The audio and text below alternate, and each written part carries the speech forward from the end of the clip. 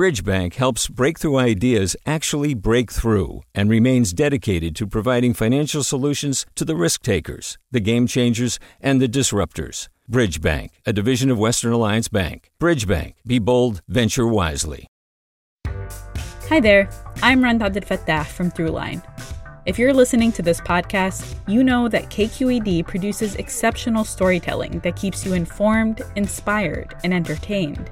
Their podcasts cover issues from your neighborhood to the entire country and everything in between. Support this work today. You can help us continue to bring quality podcasts to your ears. Just head to donate.kqed.org/podcast. That's donate.kqed.org/podcast. From KQED. Good morning. This is the California Report. I'm Saul Gonzalez in Los Angeles. On Friday, Governor Gavin Newsom took a big step to ban fracking in California. That's the type of oil extraction that environmental activists have pushed to end for decades because of such dangers as the contamination of groundwater. With more, here's KQED climate reporter Ezra David Romero. Hydraulic fracturing, or fracking, is the process of injecting a high-pressure cocktail of water, chemicals, and sand into the ground to establish an oil well. Newsom's order does two things. It would ban new fracking permits by 2024. Secondly, he's asking the California Air Resources Board to find ways to phase out oil extraction across the state by no later than 2045.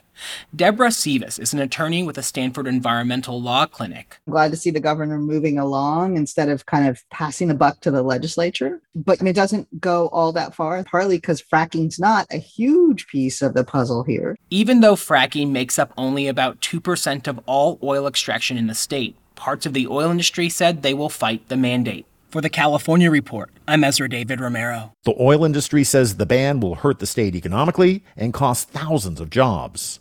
And let's stay on energy. An official with the state's Public Utilities Commission has ruled that SoCalGas wrongly used money from ratepayers to lobby against energy efficiency standards. The ruling also found the utility used customer money to fight proposals aimed at limiting the use of natural gas in buildings. Mark Shediak from Bloomberg News has been following the story. SoCalGas would have to refund customer money that was used for this lobbying effort. And they are also prohibiting SoCalGas from doing this kind of activity in the future. But the CPUC failed to impose fines on the utility, and that's left environmental and watchdog groups blasting the decision. They've called for regulators to fine SoCalGas more than $250 million to prevent it from doing the same thing in the future. A spokesperson for SoCalGas tells Bloomberg News they, quote, appreciate the finding that no violations, fines, or penalties are warranted. The decision now goes to the 5 commissioners at the CPUC for final review. With the deadline for validating signatures fast approaching, Governor Newsom will almost surely face a recall election later this year. And there are several Republican candidates lined up looking to replace him, the latest being reality star and former Olympian Caitlyn Jenner. Former San Diego Mayor Kevin Faulconer and businessman John Cox have also thrown their hats into the ring. KQED politics editor Scott Shafer reports on some hard lessons Democrats learned when Governor Gray Davis faced a recall 18 years ago and was ousted from office. In July of 2003, California's top election official Kevin Shelley made a somber announcement. As California's Secretary of State, it is my duty today to certify the first recall election of a governor in California history. In California, there are 2 questions on a recall ballot. The first, should the governor be recalled, yes or no? And second, if the governor is recalled, who should the new governor be?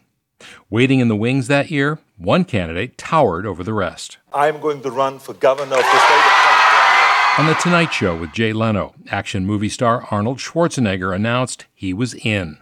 Republican operative Sean Walsh was there. It was just a perfect Hollywood type of campaign event that happens once in a generation, and he was the right person at the right time to capitalize on it. Then, like now, one question loomed large for Democrats who opposed the recall.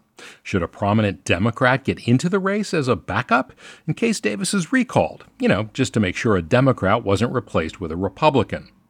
Cruz Bustamante was the Democratic lieutenant governor at the time. At first, Bustamante said he would not run in the recall. How sure was he? Absolutely, 100%. But Bustamante soon changed his mind. I'm here to tell everyone to vote no on the recall and yes on Bustamante. Gary South was Gray Davis's campaign consultant. And so to say no on recall, yes on Bustamante was oxymoronic to the average voter, and people didn't get what it meant. But as Bustamante saw it, he was trying to be a kind of insurance policy for Democrats. I decided to run in this race in order to protect the state against the kind of politics that I believed Arnold would bring to the state. While some Democrats fumed when Bustamante got in, GOP consultant Sean Walsh says Team Schwarzenegger had a very different reaction. High fives, low fives, toasts, tequila shots, rum raisin ice cream. It was a party all the way around if you were a Republican. At the time, Gray Davis was enormously unpopular, with approval ratings in the 20s. So beating the recall was always going to be a tough climb. But South says by jumping in, Bustamante caused even more problems for Davis. For one, it upended the message that the recall was a Republican plot. And some voters saw it as a way to replace the disliked Davis with the first Latino governor. So Arnold was clearly our biggest problem, but Bustamante was a close second. Bustamante, a Central Valley Democrat, had a hard time raising money and was no match for the star power of Schwarzenegger. I knew what the consequences would be. If I lost, it may shorten my career. And I made the decision to run despite that. Looking back, Bustamante says his decision to run was selfless. I was taking one for the team. But the team sure didn't appreciate it. Not only was Davis recalled, but Bustamante finished with 31% of the vote, far behind the winner. Thank you very much to all the people of California for giving me the great trust. 3 years after that, Bustamante, who was still lieutenant governor, ran for state insurance commissioner, losing to a novice Republican, making him the last incumbent Democrat to lose a statewide election. I have no regrets. So whatever came after that isn't good or bad, it just is. I'm very at peace with all of that. With another recall heading for the ballot, Newsom's advisors are circling the wagons to make sure no other Democrat jumps in. But at least one is rumored to be thinking about it, former Los Angeles Mayor Antonio Villaraigosa. For the California Report, I'm Scott Shafer. Hi, it's Terry Gross, the host of Fresh Air. We bring you in-depth, long-form interviews with actors, directors, musicians, authors, journalists, and more. Listen to our Peabody Award-winning Fresh Air podcast from WHYY and NPR. Hey there, this is Brittany Luce from NPR's It's Been a Minute. KQED's podcasts like The Bay, Bay Curious, Mind Shift, Right Nowish, and more all tell the stories of the Bay and beyond with reliable, human-centered journalism. They aim to inspire, make you think, entertain, and expand your understanding of the place you call home. Here's how you can support podcasting at KQED. Showing your support is easy, and you can join Brittany in supporting KQED Podcast too at donate.kqed.org/podcast. That's donate.kqed.org/podcast. Over the weekend, California's Armenian American community celebrated President Biden's decision to officially recognize the genocide of about 1.5 million Armenians by Ottoman Turks between the years 1915 and 1918.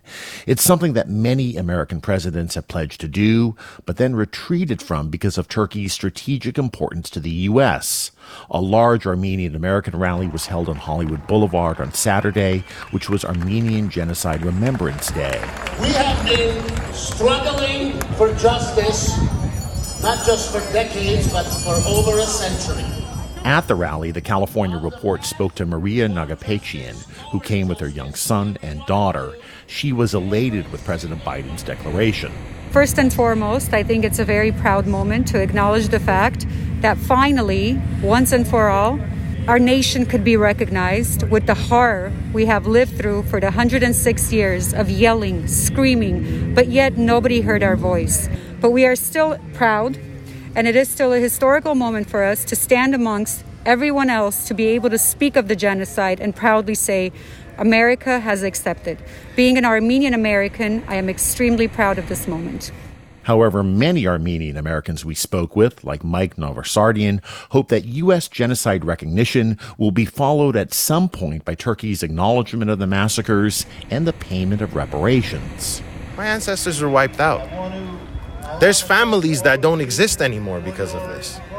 To you, the need to do this earlier was obvious. Obviously. I mean, and the fact is that everybody knows about it. American journalists were back then in 1915 who have reported on this. You know, there's documents, there's pictures. I mean, you can't deny the truth, right? But for political ties, it has been denied. The Consul General of Turkey in Los Angeles quickly took issue with President Biden's announcement, saying in a statement, Turkey vehemently rejects the statement by the president, which lacked scholarly and legal basis. This will hurt our bilateral relations and undermine dialogue efforts for peace and stability in the region. LA County has the largest Armenian community outside of Armenia itself. Last night's Academy Awards was held at LA's Union Station, which is only a few short blocks away from Skid Row. This area on the east side of downtown LA, covering about 50 city blocks, has long been the epicenter of California's homelessness crisis, where thousands of people, many of whom are grappling with extreme mental health and addiction problems, live in squalid conditions, sometimes for years at a time. Now, a federal judge has issued a landmark ruling. He wants local authorities to move Skid Row's homeless off the streets and into shelters, and the judge wants it done by October. Plenty of people are weighing in for and against the ruling, including the city and county of Los Angeles, which have announced they'll appeal, arguing the ruling goes beyond the judge's authority and steps on current strategies to get the homeless housed. But what do the actual residents of Skid Row think about the plan and the realities of getting the homeless off the streets? The California Report went to Skid Row to sample opinions. Ronald Simpson has been on and off the streets here for over 20 years and says conditions, especially during the pandemic, have gotten worse. It's a death trap waiting to happen for people that's down here. And if they don't do something soon, this is going to blow up. I mean, have you ever been out in the street in the rain and it's pouring down raining or it's freezing cold and you have nowhere to go? These tents don't hold back that rain. When it rains hard and they're getting wet. You got rats running in and out of the tents, biting them, and all kind of things are going on. And it's not getting better, it's getting worse. But Quincy Brown, who's a street preacher on Skid Row, says for as terrible as it is, many homeless might be reluctant to leave even if offered immediate shelter.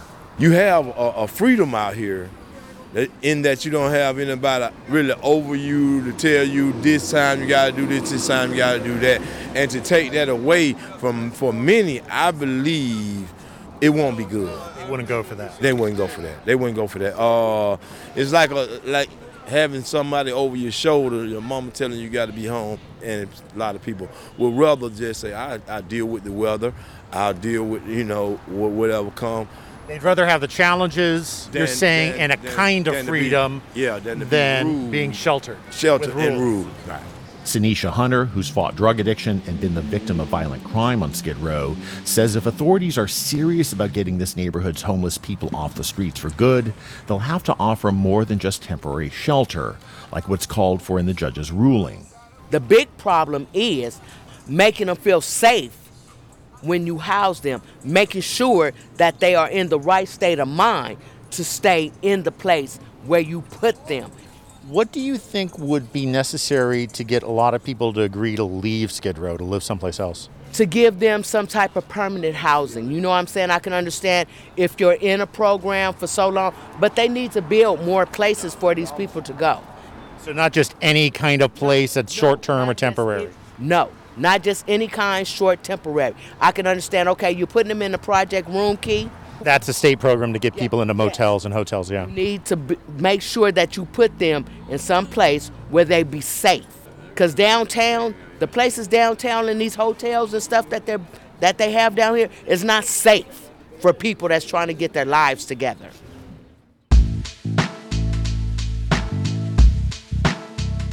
And that is the California Report for Monday, April 26th. We're a production of KQED Public Radio. I'm Saul Gonzalez. Have a great day. Support for the California Report comes from the law firm Perkins Coie, a trusted legal advisor to innovative companies and industry leaders throughout California and the world. Learn more at PerkinsCoie.com. Eric and Wendy Schmidt, whose philanthropy includes Schmidt Ocean Institute, working to advance the frontiers of ocean research, sharing the connection between life on land and life at sea with everyone everywhere. Stanford Medicine, protecting your health and providing dependable care with safe in-person appointments and video visits. StanfordHealthcare.org/adaptingcare. Hi, I'm Sasha Koka, host of the California Report magazine. Every week, we bring you stories about what connects us in the giant, diverse Golden State. Because what happens in California changes the world. I love this place. We were once seen as like the place to be, California. The land of milk and honey. That's where you go to Sunshine State, but we just have challenges right now. KQED's California Report magazine. New episodes drop every Friday, wherever you get your podcasts. Hey, it's Avery Trufelman, host of Articles of Interest. And I've got to say, I've been a fan of KQED ever since I was a little kid and I would come out to San Francisco to visit my grandma. It was just what we'd always turn on every time we got in the car, every time we were making dinner and turning on the radio. It was always KQED. And then over the years, I've become a massive fan of KQED podcasts because this is local reporting at its best. These are answers to questions you've always wanted to know, interviews with exciting, unusual voices, necessary journalism, all told with love and care and artistry. And did you know that a majority of KQED's funding actually comes from members? It's just people like you and me supporting the programs they love, while also getting access to cool events, behind-the-scenes footage, and so much more. If you want to sign up and be a part of this amazing community, visit donate.kqed.org/podcasts to become a member today. That's podcasts with an S. Thank you for listening, and thank you for your support. Do you love learning about the San Francisco Bay Area? Its history, its people, its unique blend of cultures? Then you should check out the Bay Curious book. I'm Katrina Schwartz, editor and producer on the Bay Curious podcast, and I'm here to let you know that for the month of May, we've worked out a sweet deal for KQED podcast listeners. Right now, you can get the Bay Curious ebook for $1.99. That's right, $1.99. Just search for Bay Curious wherever you get your ebooks or find a link in our show notes. This offer does expire at the end of the month, though, so you'll want to act on it fast.